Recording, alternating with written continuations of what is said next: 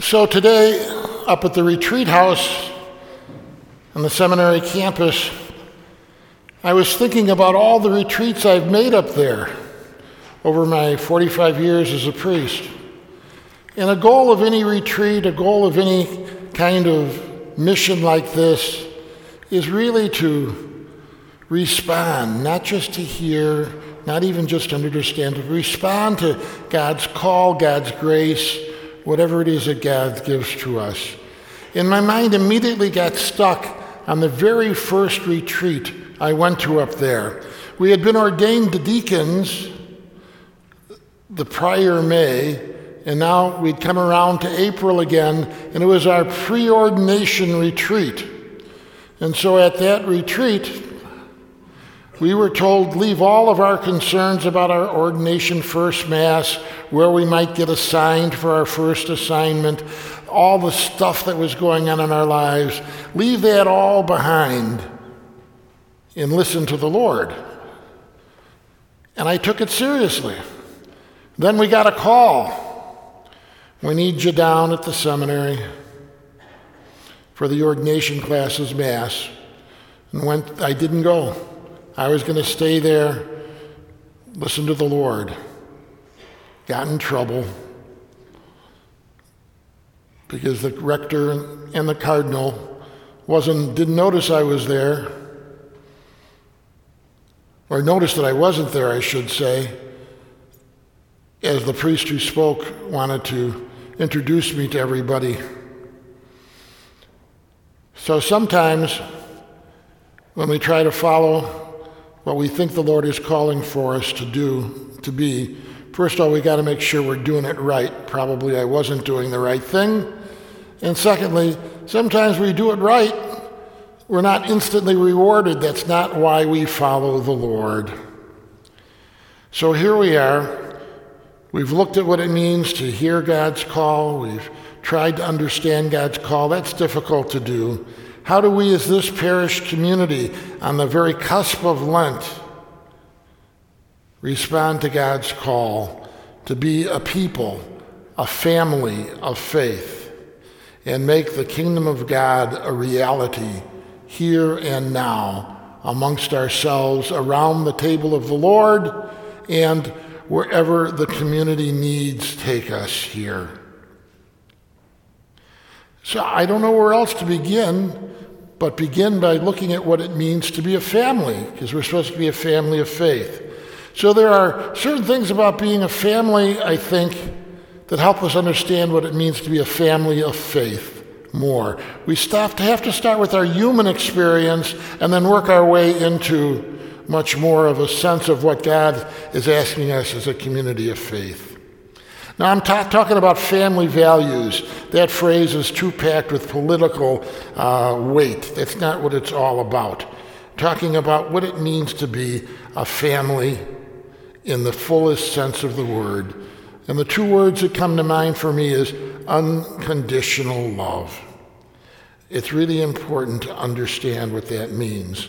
I told you last couple of nights a little bit about my sister Anna Maria, who died 10 months before I was born, polio and those terrible epidemics in the 40s and the 50s. It was just awful. And they're in the second grade, and all of this happening so quickly that by weekend's end, my sister was gone. How she made her first communion on her deathbed, how she was buried in her first communion dress, all of that. Well, I wasn't around for that. What I remember as a child was about every couple of months on Sunday after Mass, instead of coming home reading the funnies and sitting around until Sunday pasta was ready, Dad would put us all in his Chrysler Windsor Deluxe. And there was no Eisenhower Expressway at the time, so we took Washington Boulevard all the way west to Mount Carmel Cemetery. And in those days, Dutch elm's disease hadn't happened yet. So riding up the boulevard, it was like riding through a cathedral. The trees were so big and tall, and their leaves would cross over, and the dappled sun would shine through them. It was the most beautiful ride out west like that.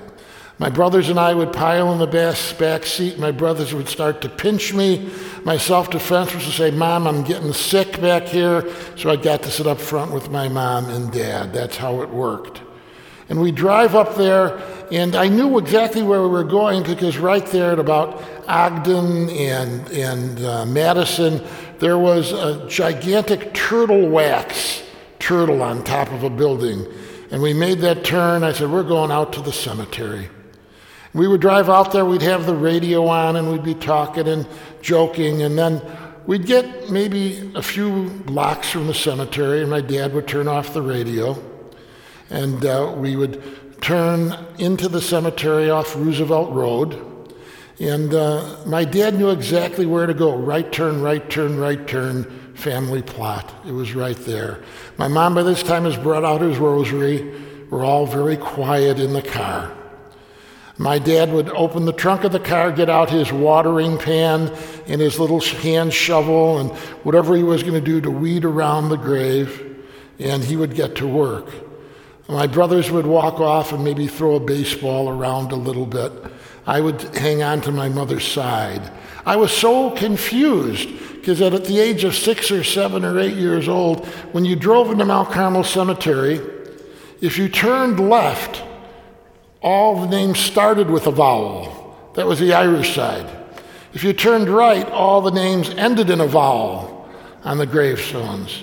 And we were turning right, and I would see all these Italian names, and in my little mind, only Italians must die. I saw nothing else but that. It scared me.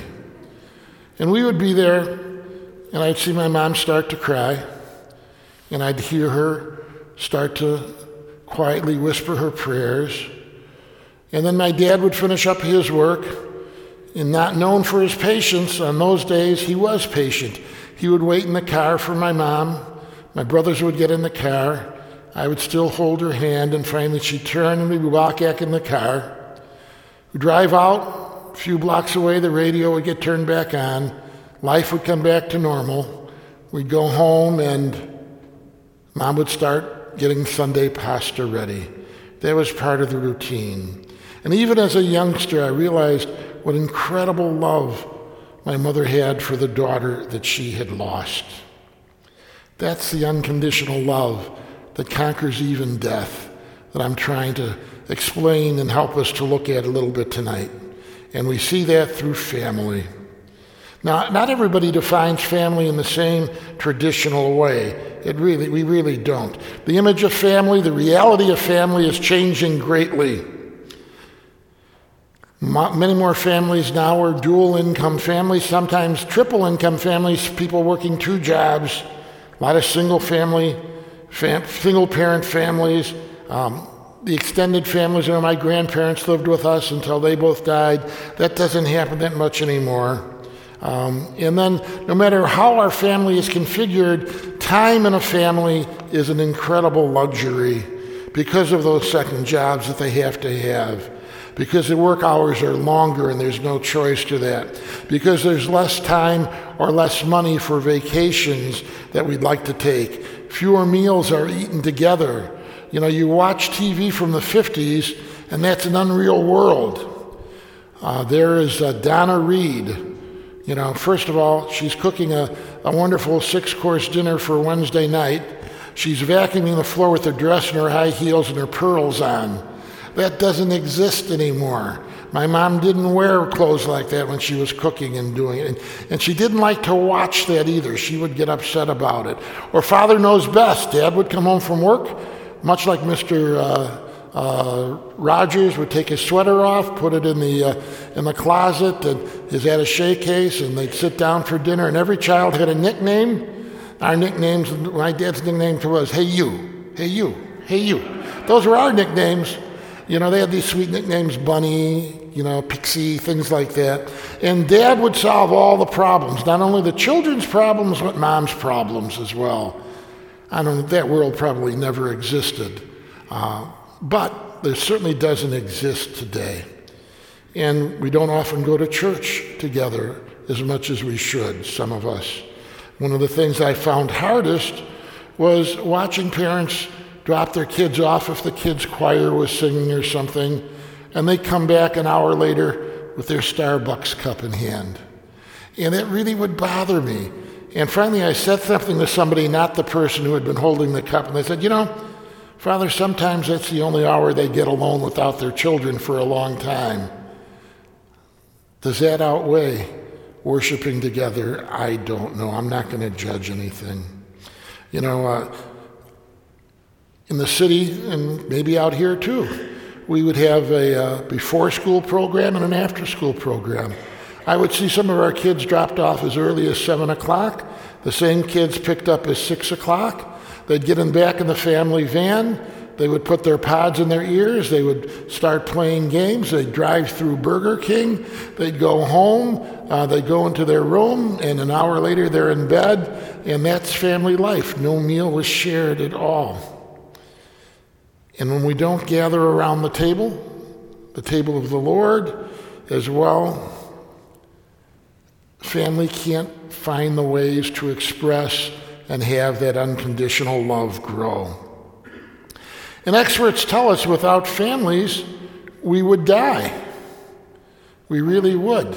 The famous experiment where they put monkeys in a controlled situation, and some of them they gave soft, cuddly monkey dolls as mothers, and they thrived. And the monkeys that were given robotic, cold metal mothers, they died.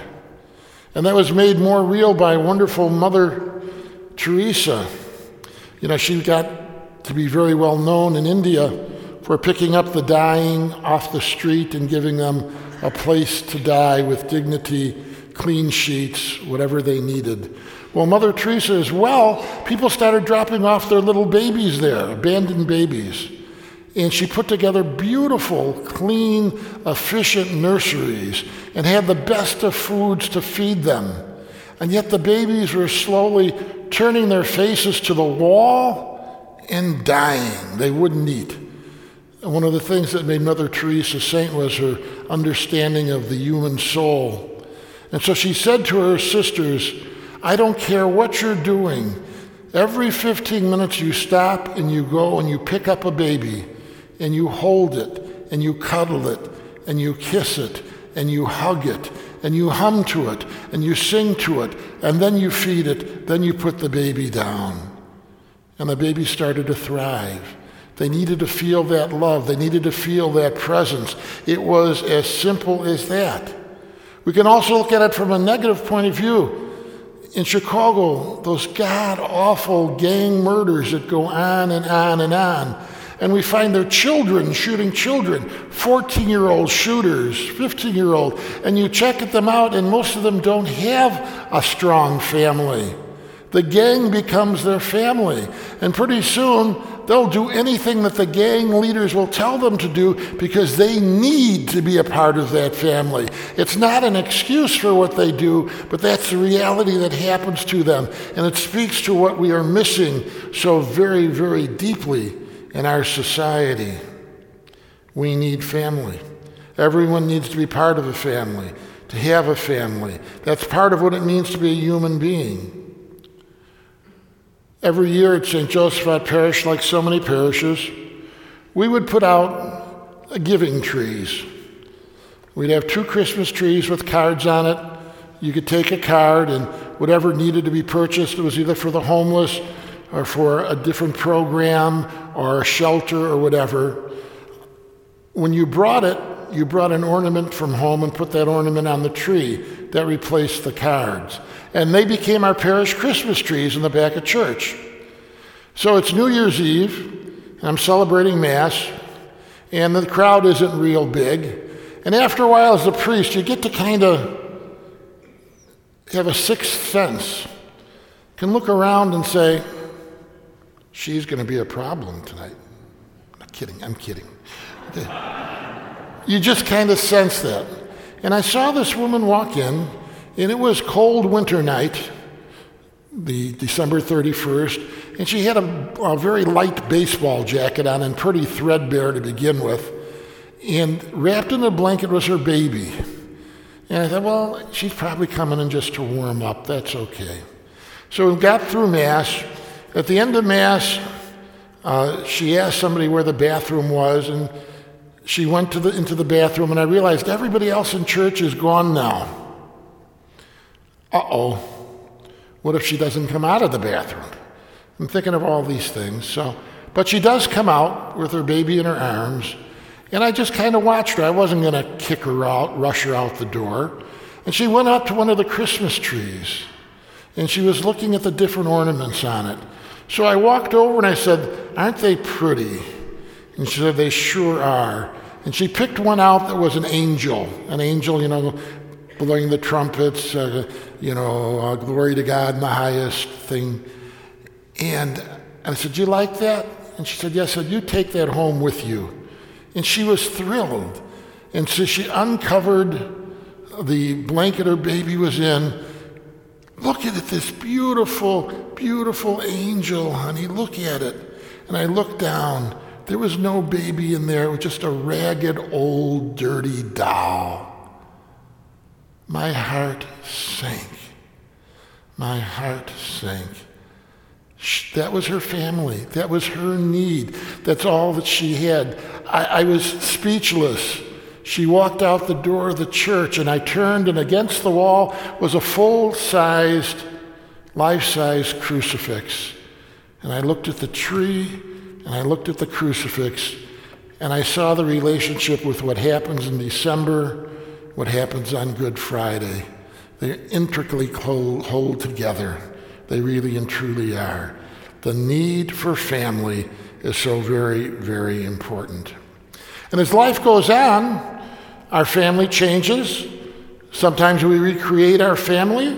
A child marries out of one family, and they create another family of their own, and sometimes the families mesh together, and sometimes they don't mesh together. Sometimes distance makes a difference. Sometimes things that we don't even know makes a difference. Good friends of mine, a couple used to do pre-Cana with me. They would tell this story at pre-Cana, and the story was pretty basic. They said, we got married, and the groom's mother was still alive, and the bride's mother was still alive. The fathers were dead, so grandmas were alive. And we didn't know what to do, so on Thanksgiving morning, we would tell the kids, "Now we're going to Nana number 1. Don't eat too much. Because after that, we're going to Nana number 2. And you're going to have another full meal there, and you're going to like it as much as you liked Nana number 1 meal." And this went on for years. Inevitably, grandmas, as grandmas do, was stuffing the food in the kids, and every year they would come home and the kids would get sick. So finally one year they made a decision, that's it. And after Thanksgiving, they called both nanas, both grandmothers, simultaneously. He called his mother, she called her mother, and their response was exactly the same. They said to their mothers, they said, "Listen, we're going to do Thanksgiving here from now on. You're welcome to come for the meal, or you're welcome to come for coffee and pie afterwards, but it's just too hard with the children." And both nanas said the same thing. "Been waiting for you to ask. Now I don't have to do it anymore." Families are like that. They morph, they change. That's okay. If we believe in God, and there's nobody here that doesn't, I don't think, there is a natural tendency to come together. God is like a magnet that brings us together, the presence of God that is with us. But we don't come together to argue our beliefs, to say what you believe is wrong and what you believe is right. That can be done in a theology class or a lecture or something like that. We come together to share and to create the experience where God's love can be remembered and celebrated ritually. Primarily, that's the Mass and the sacraments. That's what gathers with us together, experiencing all of that together. In fact, the very latest directives in the sacramentary, the book that has the Mass prayer, says a Mass really shouldn't be celebrated privately with a priest all alone. There has to be people there. It has to be a communal event together. And that's important. Because what do we bring to that Mass? We bring what we're hearing. We bring what we're understanding. We're bringing our stories. We're bringing all of that. We're the family of faith gathering together. About a block from St. Joseph Our Church in the city, the old Santa Fe railroad building, gigantic building, was turned into a nursing home senior residence. It was almost too big. It really wasn't effective. And we were the parish, because we were a block away, that would bring them the Eucharist and visit them regularly and be there for them however they needed us. And what would happen is when they would see me there, they would want to talk. And the nurses would kind of, say, well, Father is busy or Father does have time. But I found out, didn't know it, the nurses were, if the person that wanted to talk wasn't Catholic, they would say, well, we'll get your minister here. And I asked the nurses, I said, you don't have to do that. I'll talk to them. That's no problem. She said, well, Father, you don't understand. Sometimes they don't have anything to say. I said, all the more reason to talk to them. So I met a guy, a German guy. Name was Hans Lemke. I'll never forget his name. He was Lutheran. And he told me a story.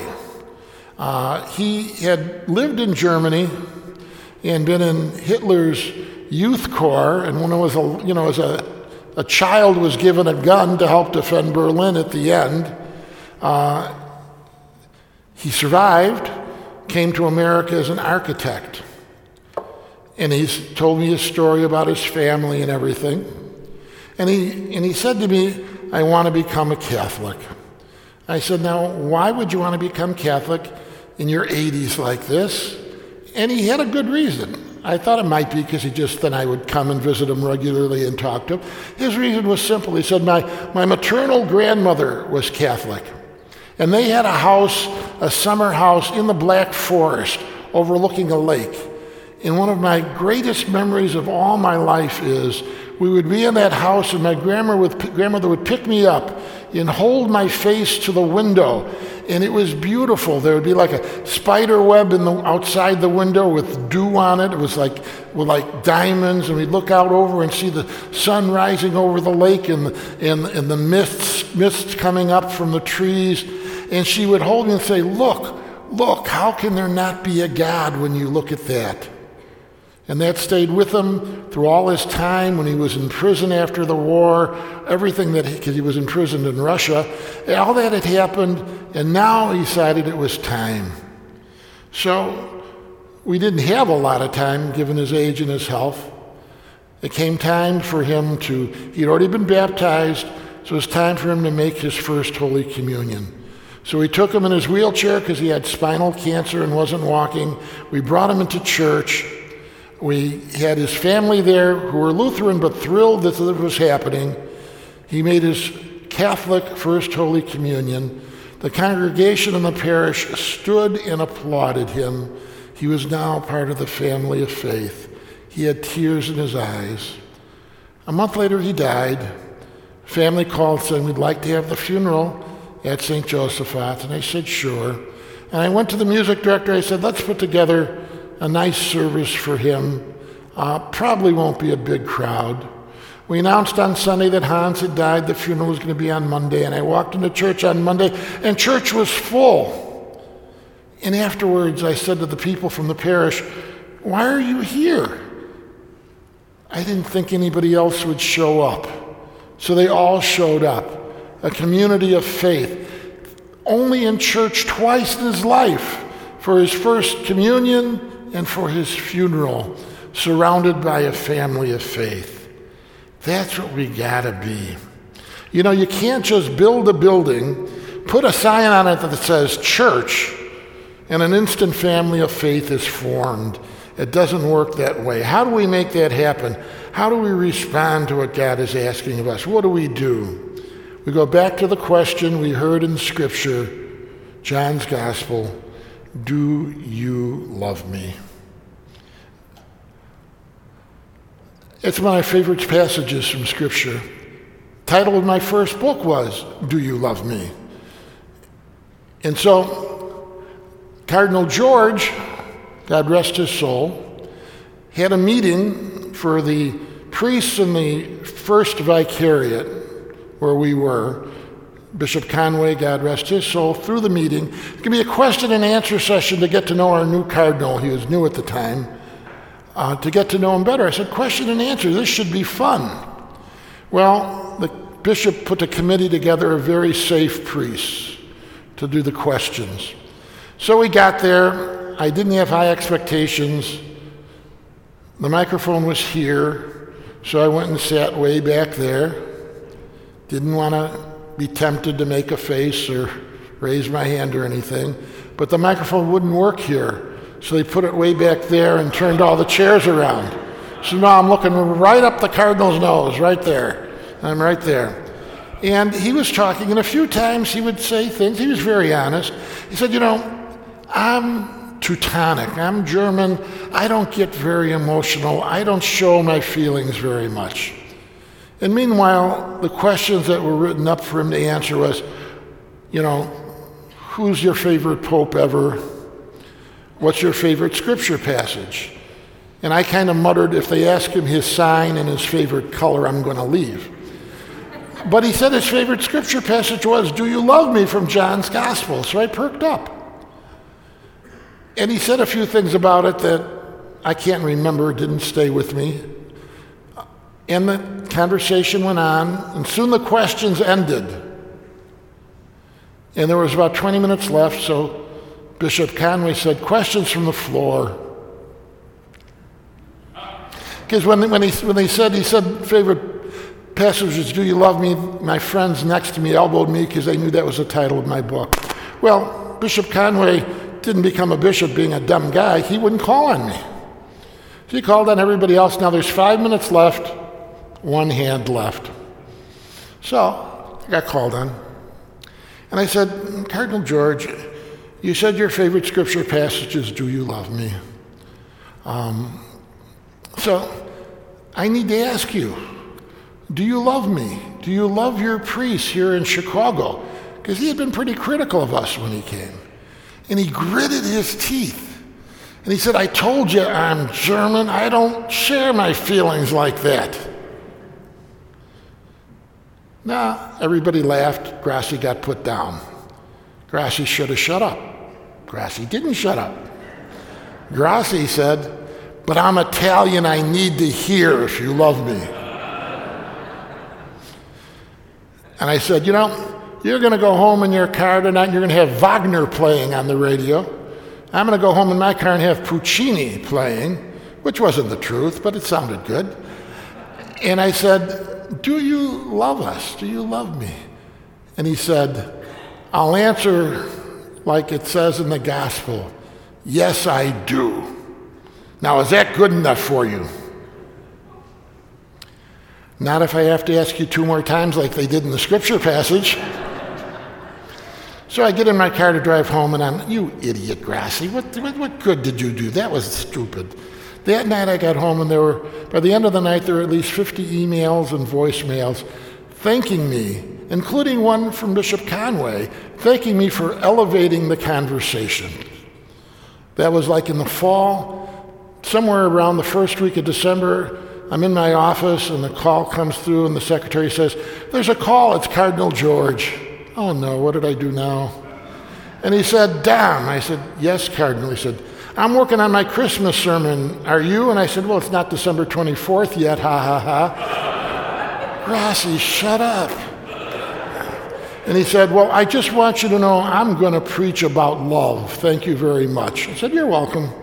So maybe something sank in. Because the next year we had the meeting again. And in a year's time, about half the priests are transferred to different vicariates. So half the guys at the meeting are new. And I decided, well, I don't know where the best place to sit is. So I sat right in the middle so I wouldn't be closest no matter what happened. And he starts the meeting. He said, "Now before we start the agenda of the meeting, I just want to share one thing with all of you, that I really love Dom Grassi." Half the people there who weren't there the year before going, "What the heck was that all about?" We gotta love one another with an unconditional love. That's really, really, really, really important. And Hans Lemke's story is a story of how that came late in life. So many of us were born into this family of faith. Maybe not this particular parish, but that's where we're at now, and that's so very, very important. So we've got to answer that question that Jesus is asking us. The Lenten cross is up here. Beautiful. That cross is screaming the question, do you love me? I'm willing to die for you. Do you love me? So let's look at family of faith in families and see what parallels we can come up with. That's really, really important. First thing, families create, protect, and nurture life safely in all its stages: birth, childhood, teens, adulthood, old age. It really is a way that families do their task. We nurture life in all its stages. The family of faith has to do that. I would watch my brother and sister-in-law. Their youngest daughter was born very, very prematurely, very tiny, and they would put her on the school bus, and her backpack was bigger than she was. And when she sat down, you saw the top of her head. She couldn't even look out the window. And I would watch her drive off, and their love was going with her. They wanted to mainstream her so she would be able to deal with society, and she turned out to be a wonderful, wonderful adult in her life now. Family of faith has to do the same thing. We have to be there for everybody.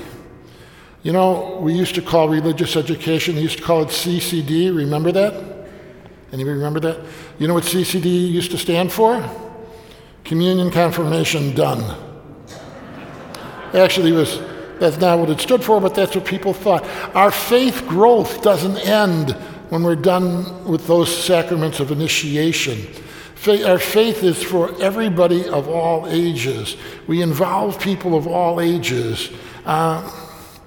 I was going to wait till the end to show you this. I'm going to show you this now. I was in the sacristy beforehand, and they were talking about sleep in heavenly peace, the ministry of making beds. What an incredible ministry. I'm in awe of what the parish is doing here. And I was being shown some pictures. You can't see it from where you are. It's a great picture. It's everything set up to start making the beds here on your own parish property, all the tools. But what I like about the picture, you got people of every age there. You've got some of the 7th graders from confirmation class. You've got other teens from the mission trips. You've got all people ready to share God's unconditional love. Just one of the ways in the parish that happens here. That's what it's all about. That's a story that I'll tell next parish I do that at. You want an example? I've got an example of a parish that does that. Our family of faith has to be open to people of all ages. When I was at St. Josephat, my first assignment, we had our parish council, and we would have our meetings, and at the end of each meeting, I would do a go-around. Rate this meeting. A, B, C, D, F. Was it worth your while being here? That came from my community organizing training. I made a mistake of scheduling a meeting for the night I was flying home from a vacation. Not a good night for a meeting. And so we had our meeting, and I thought we had accomplished nothing. So I started the rating, and I gave us an F. So we didn't accomplish anything here. We didn't solve anything here.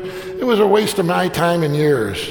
Then I turned to Ann, sitting next to me, who had been president of the Married Ladies Auxiliary so long that they wanted to change their name to the Widowed Ladies Auxiliary. And she smiled. She said, I am so happy to be here. I'm so happy to see these young parishioners here, the young families that were moving in, and being a part of our parish and bringing new life to our parish and our school. I give us an A. And next to her was a trader, Trader, from working in the money markets downtown. Big, tall guy. He and his wife had their first child, and he said, you know, when I got married, I said I'd come back to the church, and I didn't. Then I said I'd have my first child, come back to the church, and I didn't. And then I said when my child's going to make her first communion, I'd come back to the church, I didn't.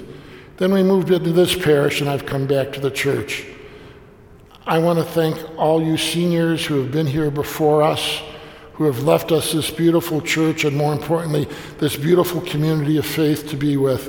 In the name of all of us new parishioners, I'm so grateful. Then this big hunk of a guy gets up and gives Ann a kiss. You know how many seniors she called that night to say what happened. It was a wonderful moment, and I learned I should be the last one to rate it, not the first one to rate it. A moment of this family coming together across all ages and everything. And just one quick aside, and I hate to say it, but shame on us when children and teens are not safe in our churches or schools. Shame on us. Shame on us.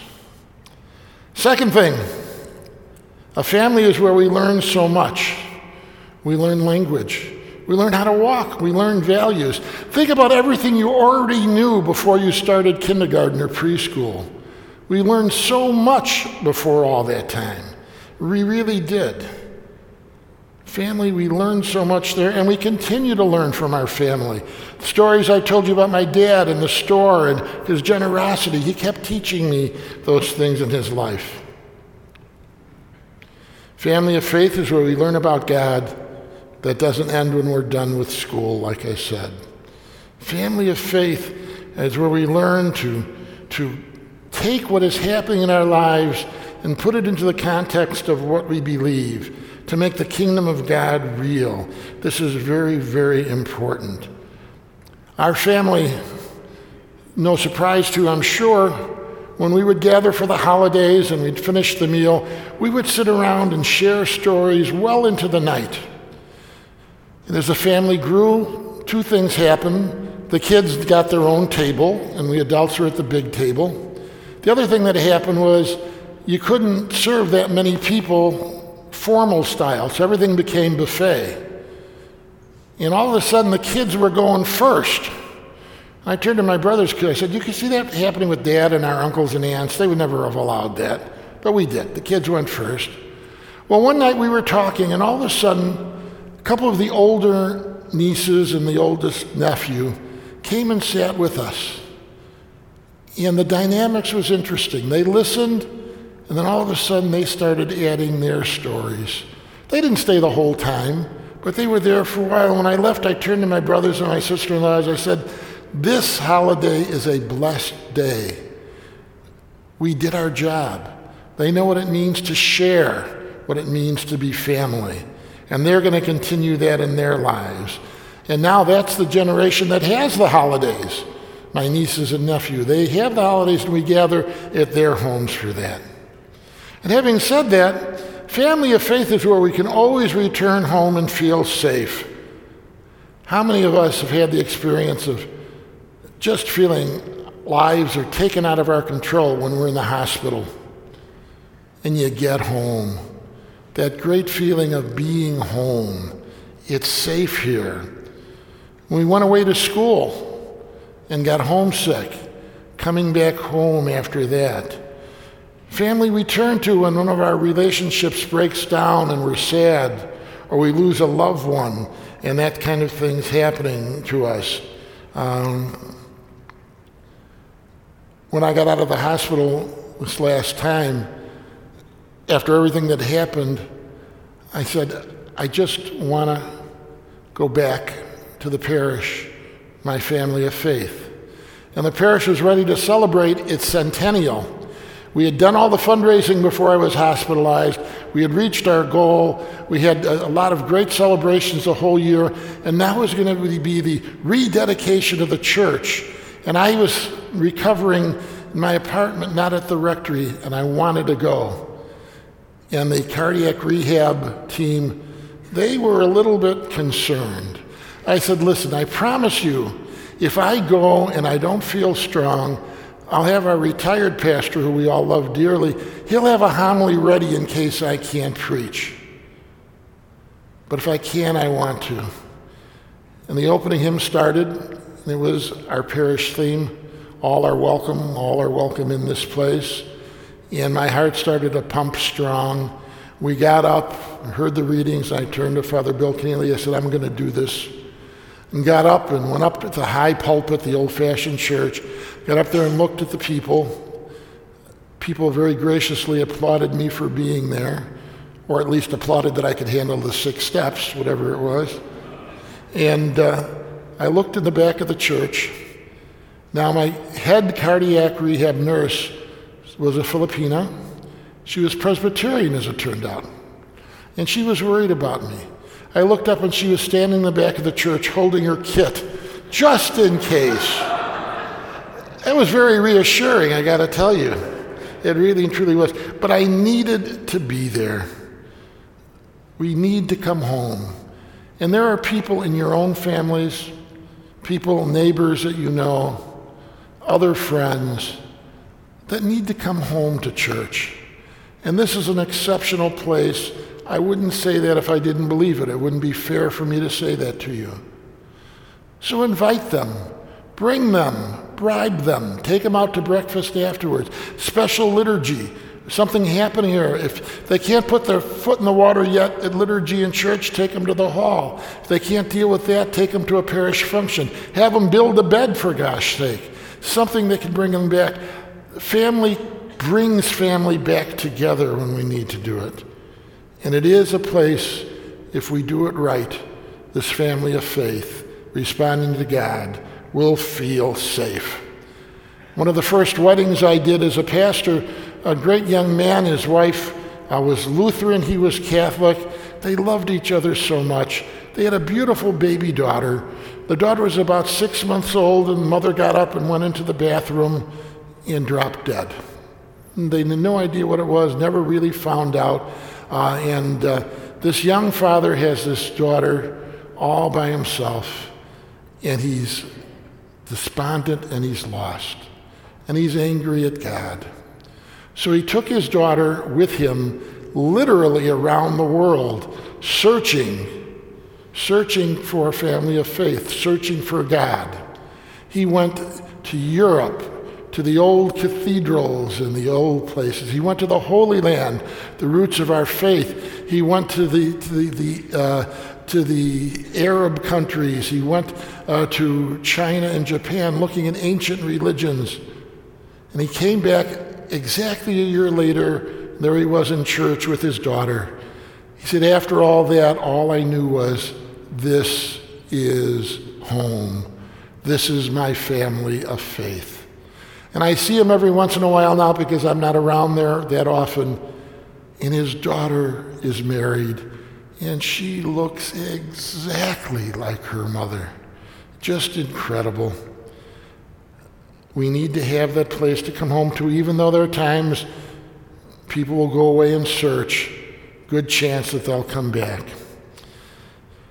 Families also let us go, don't they? The mother bird pushing the chick out of the nest so it can fly. Families have to let go. They can't be a good, strong family if they don't. Very, very important. And I told you the story about my dad, how he couldn't deal with his daughter's death, how he couldn't call her by name, how he said her name on his deathbed. It's hard sometimes to let go, but we really have to be able to do that. We really do. Our family of faith lets us go as well. Nobody's forced to come here. It's not good to force people to come to church. Okay, you got a child, that's a different story. As long as you're under my roof, yeah, you can make demands, things like that. But there's got to be a point to it. Before my dad died, a week before, I visited him and gave him permission to die. I can't tell you the number of times I've done that, anointed somebody. Remember another guy, 7 adult children, his wife had died the year before, and I went into his bedroom and said, "What are you fighting?" He said, "I'm worried about my children." I said, "They're wonderful children. They're going to do great in life. You've done everything you can for them. It's okay. It's okay to die." Invited the kids in to say goodbye. Driving home, got the call, Dad passed. People sometimes need permission and need to know that it's okay. At least a dozen times I've done that for people. I told that story to my brother, and he said, do me a favor. If I'm lying there in bed, don't say it's okay to die. I don't want to hear that from you. I said, we'll wait and see. That's the same brother who called the undertaker on me, so it switched around, I guess, a little bit. Family is where we can be ourselves and not worry about what anybody else thinks. That's unconditional love. What do I mean by that? It's that old robe you wear at home that no outsider will ever see. It's the way you are comfortable at home, what is there for you. Home is where we can be who we are and not worry about anyone else. And that's what the family of faith has to do. We've got to be who we are here. It's very important. My first assignment was St. John de La Salle Parish, 103rd and King Drive, middle-class community that had just flipped over from being an all-white community to an all-African-American community. And there was a period of about a year where it was a messy switching. The pastor wasn't of much help with it all.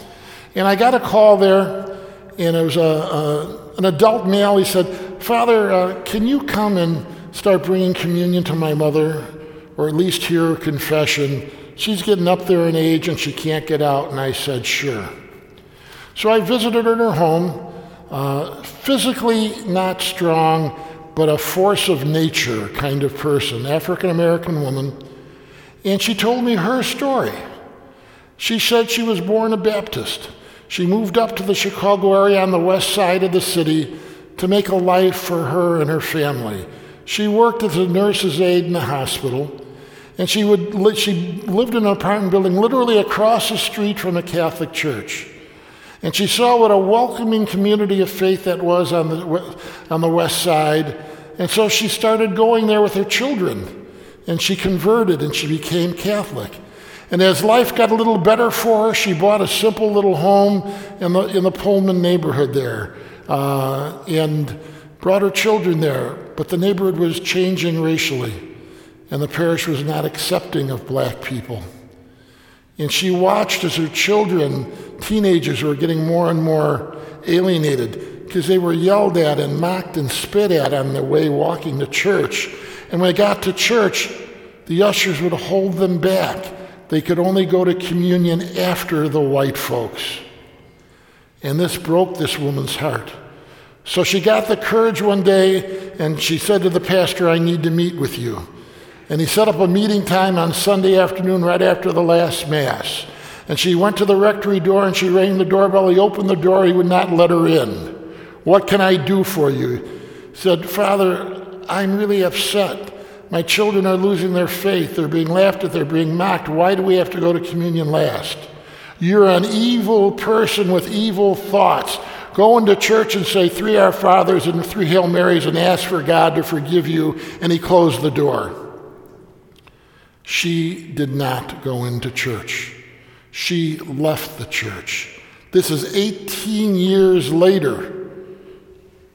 And now she wants to confess her sin of not going into church and saying those prayers. And I said to her, I want your forgiveness on behalf of a church that treated you in a way you just should not have been treated. It was so sad. That's the antithesis of what church should be. Family is where we share common stories, traditions, customs that are special to us. We had in our family what my brothers and I dubbed decades later the ordeal of food. Be Christmas, New Year's, Easter, Thanksgiving primarily. I don't know how the heck my mom did it. We were all men in the family but her. There weren't microwave ovens. And she would cook a meal for the holidays for over 30 of us. My dad would invite some of the employees from the store. There was extended family. My dad and uncle were brothers. My mom and aunt were sisters. And so 2 brothers married 2 sisters. My mom's sister would show up 5 minutes before the meal, put an apron on, and serve the meal. And one year she told my dad my dad said to her, "What, you baked the best turkey I've ever seen." And my mom didn't talk to her sister to her husband for a good few months. He didn't quite get what he had said. But what would happen on those holidays was we would gather around, all the tables extended through the living room, through the dining room, and into the kitchen. And out would come first the soup, either Italian wedding soup or a minestrone soup, homemade, of course. Then out would come platter after platter of the antipasto. Again, owning the grocery store helped on this. My dad had all this stuff in stock. But it'd be slices of prosciutto, capo di col, salamis, soprassatas, mortadella, things like that. Beautiful, delicious meats. There would be the Italian cheeses, the provolone, the mozzarella, all the wonderful different cheeses, the blue cheese, the gorgonzola. There would be the homemade rolls to go with that. My mom would have pickled all sorts of different peppers to go with it. In itself could be a meal, and that was the appetizer. And then that was followed by the salad, a huge salad with homemade Italian dressing in that. And then out would come the special pasta, not the regular Sunday pasta, but homemade orecchietti, the little ears, or homemade ravioli, or homemade lasagna. And out would come the platters of meat that cooked in the sauce to give the sauce its flavors. Pork neck bones, veal neck bones, beef neck bones, oxtails, meatballs, sausage, pig feet, bowl after bowl, and we'd be eating that meal. My brothers would bring their girlfriends, and my dad would look over these girls that came in and say, "She's too skinny, she's not going to make it through this." He was usually right. After all that was over, my mom cleared the dishes, and we'd sit there, and 2 minutes later the dishes washed would come back out, and now the American part of the meal would start. Thanksgiving turkey, Christmas ham, Easter ham or lamb, mashed potatoes, sweet potatoes, corn, and for some reason Brussels sprouts on the menu. And the girls would look at this in panic. And I remember one of my brother's girlfriends putting one piece of turkey on her plate and spreading it out and chopping it up to look like she ate a whole meal. I remember another girl getting into this heated, wonderful conversation with my grandmother, who spoke not a word of English, but that way she could keep passing the dishes and not putting anything on her plate. And then there was a third girlfriend who tried to eat all the food and keep up with us, and she excused herself from the table, and we never saw her after that the rest of the day. That was the ordeal of food. It was a tradition in our family, something that was very special to us. Our family of faith, I'm suddenly gotten very hungry. Our family of faith is, we come home to traditions in our faith. Our Catholic Church is filled with wonderful, beautiful traditions. There are sacraments. There are liturgy. There's the beauty in which way things are celebrated and presented that sometimes, because of familiarity, we take for granted. But they're so fulfilling, they're so filling, they can fill us with so much grace. But grace we can't get too much of. We can't overfill with grace like we can overfill with food. And sometimes it's a simple moment. My parish family, their son was getting married. Both parents were in the choir, wonderful family, and it was a pretty fancy wedding. The bride had a very fancy dress on. People were dressed to the hilt, and I'm looking at the groom, the son of this couple, and he's got this kind of old-fashioned coat on. Didn't even look like it was part of a suit, and I couldn't figure it out. What's going on here? Well, what he did, I found out later, that was the coat his father wore at his wedding and had been kept in the closet. To honor his father, he wore that coat. What a touching thing. He knew he didn't look super special in it, but he wanted to say something to his parents. Those are traditions. Those are things that are so important, that help us to respond to God, that nourish us and feed us, and that's how he was able to do that. Family is where memories are storehoused in a special way. They really and truly are. So, I was in Oak Lawn and gave a similar talk, and I talked about my sister Anna Marie, as I told you the other day, yesterday I think it was, and there was the nun who taught my sister in second grade, the last person, adult, living that saw my sister alive. And it was an incredible, she came up to me after Mass and said, "You know who I am?" I said, "Really, I have no idea."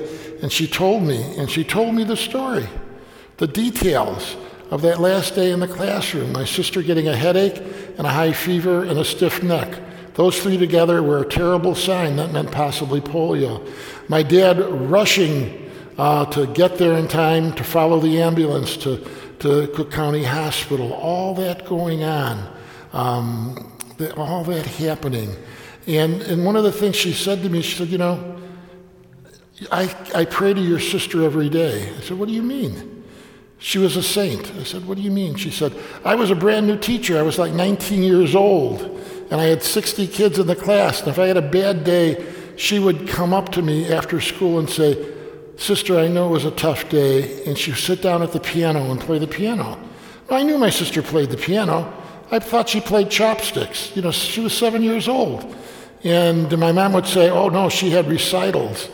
And that's what Sister Mercy said. She had recitals. She played beautifully. And she said, "Your sister used to go up to the 8th grade to read. She was so bright." I said, "Yeah, probably read her little first grade reader." No, she was reading on the 8th grade level. I thought my mom had exaggerated. So I'm learning these things about my sister. And then I realized driving home, I said, I wish I could have been there. I would love to have known my sister before she died. I wish I could have been there to hold my mom in her sorrow. And I nearly ran the car up a pole because I was there. My mom was pregnant with me. I was born 10 months after my sister died. And my mom's sorrowing blood was flowing through me in that pregnancy. No wonder I was so close to my sister. And somehow all those memories were able to come to me through Sister Mercy. And then, the next year I go back to the same parish to give a different talk, and she's there, and I thanked her for what she did for me and my brothers and our family, and she says she's getting Alzheimer's now and can't remember much of anything. So what a blessing and a grace that was. It really and truly was. And it made me feel so much closer to my sister who I never met. You get the idea. There's so much more that could be said about families. You would have your own stories about how your families really mirror what the family of faith could be. Is every family perfect? No. There are always problems, always issues, always concerns. There's always a skeleton or two in the closet. That's okay. Doesn't have to be perfect, but it is who we are, and it can help us. And if our immediate family hasn't done that, if we grew up in tough situations, we find families in some way or another. It doesn't always have to be through blood. That's really important. Don't want anybody to sit here feeling left out. That wasn't my family. We're all part of a family in some way or another. That really and truly is true. And we gather around the altar, and around the altar we are fed physically, the consecrated host, intellectually, what the scriptures mean, emotionally, the presence of God's love in our hearts, and all that spiritually, what it means to us. I am blessed at this point in my life in retirement. Middle of the week on Wednesday, I go to St. Scholastica's Monastery. I say Mass for those retired sisters. I pray more in that half hour with them than any other time in my life through the course of the week. I really and truly do. Because they're such wonderful women of faith. They keep teaching me how to pray. They're so very important to me. So the question comes down to, after all my talking these days, how do you in this church, at this moment in your history, become a family of faith even more than you are? It's by answering an affirmative, every time you are called to do so, answering that question in the affirmative, do you love me? Yes, Lord, you know I do. This building is not what makes us church. It's a beautiful church building. It's not what makes us church. It's the people sitting around you right now who, like you, are trying to hear God's call, trying to respond to it, trying to understand us. Very, very important. Trying to plug your own stories into the stories I've been trying to tell. You need each other to love unconditionally. We can try to listen. We can only do that for ourselves. We can try to understand in the depths of our heart. But really to respond to God's call, we need each other. That's really important. How do we do this? We've got one great example, and we have a lot, but one example I really like in Scripture. That's the story of my good friend Zacchaeus. Zacchaeus is one of the greatest characters in the gospel. Zacchaeus is a little crook. He really is. He's making his money off of people all the time. And he's probably the first rapper. He wears all this gold bling and everything. And so he's always trying to figure out an angle. And he hears this guy. He's a preacher. He's a healer. He raises the dead. He's coming into town. Zacchaeus, I got to meet this guy. What am I going to get out of this guy? So Zacchaeus comes, and he's a little guy, and there's a crowd around Jesus. He can't see him, so Zacchaeus climbs a tree. And he's looking down at Jesus, and he's trying to hear what Jesus is saying, and he stops, and he points. Jesus points at Zacchaeus and says, Zacchaeus, how does he know my name? Zacchaeus, I mean to eat at your house today. Oh my God, you could see him falling out of the tree, lifting up his fancy linen gown, running home and telling the servants, the best of what we got. I'm going to get something out of this guy today. And Jesus comes to Zacchaeus' house. And Zacchaeus pumps himself up, looking like the rooster in a hen house. And Zacchaeus, as they're eating the meal and Jesus is enjoying himself, Zacchaeus turns to Jesus and says, if I've defrauded anybody, if. You can see Jesus almost spit the wine out when he says if. If I've frauded anybody, I will repay him back 4 times. And Jesus is smiling, thinking, not saying, he defrauded them 10 times, they're going to still come 6 times out ahead. Zacchaeus is not going to be a fool about it. But what happens? Jesus breaks bread with him. He's not perfect. He's far from it. But maybe that instance makes a difference in Zacchaeus' life. Maybe he becomes one of those, if not real close to Jesus when Jesus is sharing the Beatitudes on the side of the hill, but off in the distance listening a little bit. Maybe something has sunk in. Maybe he started looking around and saying, this stuff doesn't mean anything to me. These are good people. I want to get to know them. Maybe he invites some of them to his home for dinner. Maybe he becomes part of a family of faith. Why not? Scripture doesn't tell us that doesn't happen. Why not let it happen? Jesus is pointing to each of us in church today. I mean to stay at your house tonight and be part of your family. That's the message. That's what Jesus is saying. So what do we do to share this unconditional love that Jesus offers? To make this parish an even stronger family of faith? If you're capable, build some beds.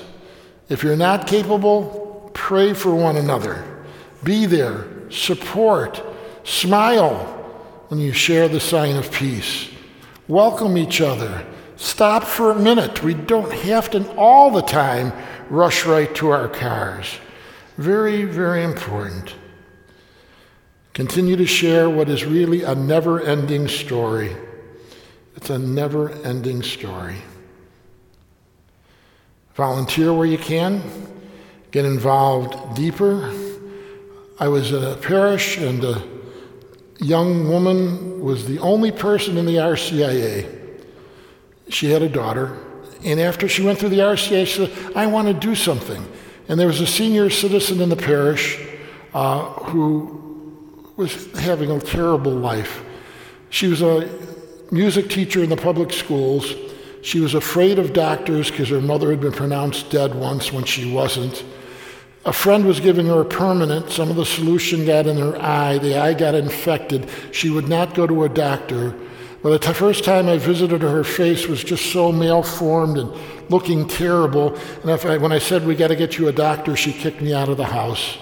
So I sent this nurse's aide to her. It took her a while before she accepted her, and she would wash the eye for her a little bit. Well, the woman finally, the infection spread to the brain, and she died. And at the funeral, the only two people there was a nurse's aide and her daughter. They were this woman's family of faith at the end of life. And when I told her that to the young woman, she said, no, she was our family of faith. We weren't just that for her. This person got it, what it all meant. And, all of us can do things. We all have some talents and abilities. When I was at St. Joseph, the old-timers were the Holy Name Society, the guys. And they've been the same group of about 10 or 12 guys for at least 30 years. And they would gather one Thursday a month or one Friday a month, and they would start with the Holy Name prayer. Anybody got anything on the agenda? No. They went to their locked closet, opened it, brought out the booze and the cards, and they played cards every night. And then they kept saying, put something in the bulletin so somebody will join. So I did. And we had a new young teacher in the school, and her husband came. And I wanted to watch this unfold. Her husband came because he had more piercings than you wanted to imagine. And because he was coming to a Holy Name meeting, you can't make these things up. Instead of putting little circles or little balls in his ear and his tongue, he put little crosses. He was covered with crosses. And I'm watching these old-timers look at him. Well, God bless them, they accepted him. He played cards with them for 3 years until they moved away. I was so proud of those guys. It was absolutely incredible. I didn't expect that to happen. What we got to do is build each other up, not tear each other down. One of the beautiful things we were able to do at St. Joseph's when I was there, they had torn down the school behind the church, and they didn't have enough money to fix up the land. It was weeds and an old cyclone fence that was falling apart, 4 or 5 abandoned cars, things like that. And we were able to build a park. Being Italian, it had a nice big fountain in it. Really, really nice. Parenthetically, when I retired, they named the park after me, the Grassy Knoll. It was changed to the Father Grassi Park. It's okay, I understand. I kind of liked it. In any case, I would go and sit in the park after dinner working on my homilies. Well, one Monday morning I got a call. And one of the things you learn early as a pastor is you don't take calls on Monday morning. They're never good. But for some reason I took a call, and it was a neighbor, a new neighbor, moved into the gentrifying neighborhood, and she was upset because all the street people that we would feed that came to the door between 9 and noon, ramen soup and cookies in the winter, can of pop, cookies in the summer, that kind of thing, they were nothing but a bunch of drunks, she said, and they were destroying the neighborhood and scaring her. And so I listened. I said, listen, they're probably more scared of you than you are of them. But here's the number of the commander at the 9th District. And you just tell him you're calling for me if you feel any way threatened by them, and he will have a cop here in a minute. About a week later, I'm sitting in the park on my homily. It's after dinner. It's a nice warm day. I'm going to close my eyes and think a little deeper. I fall asleep. All of a sudden, I'm being jostled by 2 of Chicago's finest. Get up. Okay. You got to move on. We're sorry, but you got to move on. I said, why? We got a complaint from Father Grassi. Move on. I said, I'm Father Grassi. Well, you got to dress a little better than that, Father, was the last thing. People can be small. We can't let ourselves get small with them. We got to believe there's a place here for every single one of us and more. This is your church. Believe me when I say to you, you're blessed with your pastor, the associates, the retired pastor, with the staff, the ones that I've gotten to meet, their generosity of spirit, their joy and their warmth. This is a place where God is. That's for sure. And you're called now to bring whatever gifts and talents you can here. Like we said the other day, tomorrow, Ashes, we got to do better. And we will do better. All we have to do is get in touch with those stories that are ours, not cop out, not make excuses. After all was said and done that I shared with you about my sister, when I was facing a really dark time, back-to-back surgeries, a month and a half apart, cancer in heart, was not in a good place. I did a lot of praying and I did a lot of bargaining, which is not always a good thing to do. But I really wanted my sister to know how much she meant to me, even though I never met her. I prayed to her. And I was still in recovery in my apartment, not back at the parish. And a couple wanted to come to talk to me. I had told them anytime. They had lost their 4th grade son in a terrible accident in New Buffalo in the water. There was the drift, the current that came out, and the dad couldn't hold on to his 4th grade son's hand. And by the time the lifeguard got there, he grabbed the father, but the son died. And the parish gathered around them and supported them so beautifully. But then time passes, and they're still dealing with it. And I got a call saying, we need to talk to you. And I wasn't in any position to talk to anybody because I was so centered on my own issues. I said, sure, come on over. And I started cleaning up a little bit so it didn't look too bad. And I had not gone through all of my mail, and there was a copy of Catholic Digest magazine. I don't read Catholic Digest magazine. What's that doing there? And I start paging through it, and in the middle of the magazine is a picture of my sister and a story that I had written about her that was in one of my books. And a year or so ago, they had asked for permission to print the story. I'd forgotten all about it completely. And there it was. My sister was with me. Had a wonderful conversation with those parents, letting them know that it's okay to feel everything that they're feeling, but to always remember that they're not alone. And most of all, to remember that their son is with them, just as my sister stayed with our family, has stayed with me as well. Things like that can happen. So let's all leave the past in the past, but still carry the beautiful stories with us. Let's all be there for one another. If anything comes out of this mission, a little bit of a commitment, not much, just to be all you can be for your loved ones, for this community of faith. When you come to Mass, if it's tomorrow for Ash Wednesday, if it's next Sunday, listen, feel, be present to all that God has here for you in the liturgy, all that it can mean. And then just wait. If not this week, maybe another time, God will touch you. I do believe that. So I ask you to please kneel or sit. And this time I'm going to be totally quiet. I'm going to sit over here. Just listen to see if God has anything to say to you.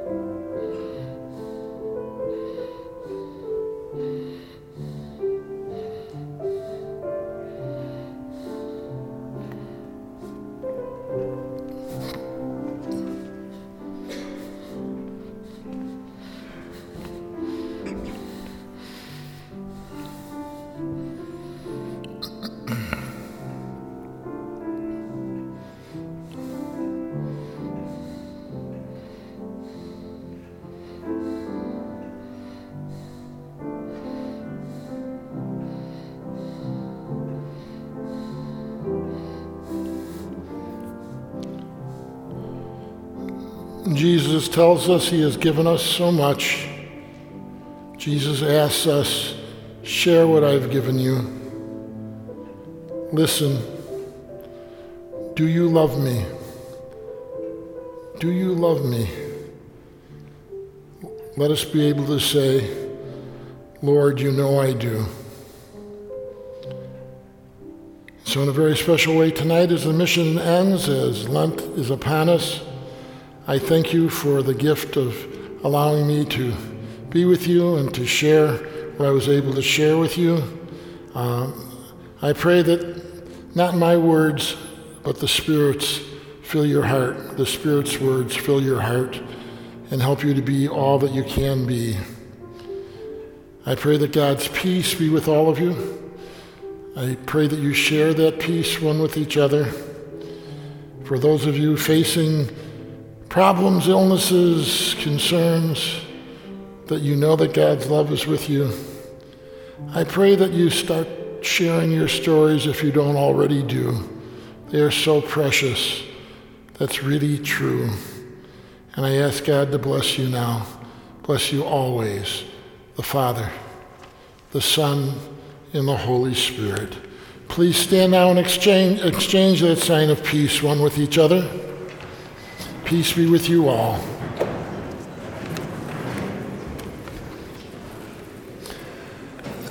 We'll start our closing hymn, and there will be some refreshments in the narthex afterwards.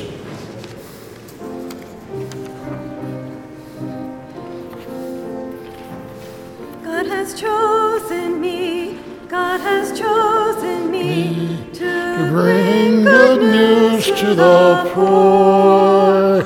God has chosen me, God has chosen me to bring new sight to those seeking for light. God has chosen me, and to tell the world that God's kingdom is near, to remove oppression and break down fear. As His time is near, God's time is near, God's time is near, God's time is near. God has chosen me, God has chosen me to set alight a new fire. God has chosen me, God has chosen me to bring to birth a new kingdom of earth. God has chosen me, and to tell the world that God's kingdom is near, to remove oppression and break down fear. Yes, God's time is near, God's time is near, God's time is near, God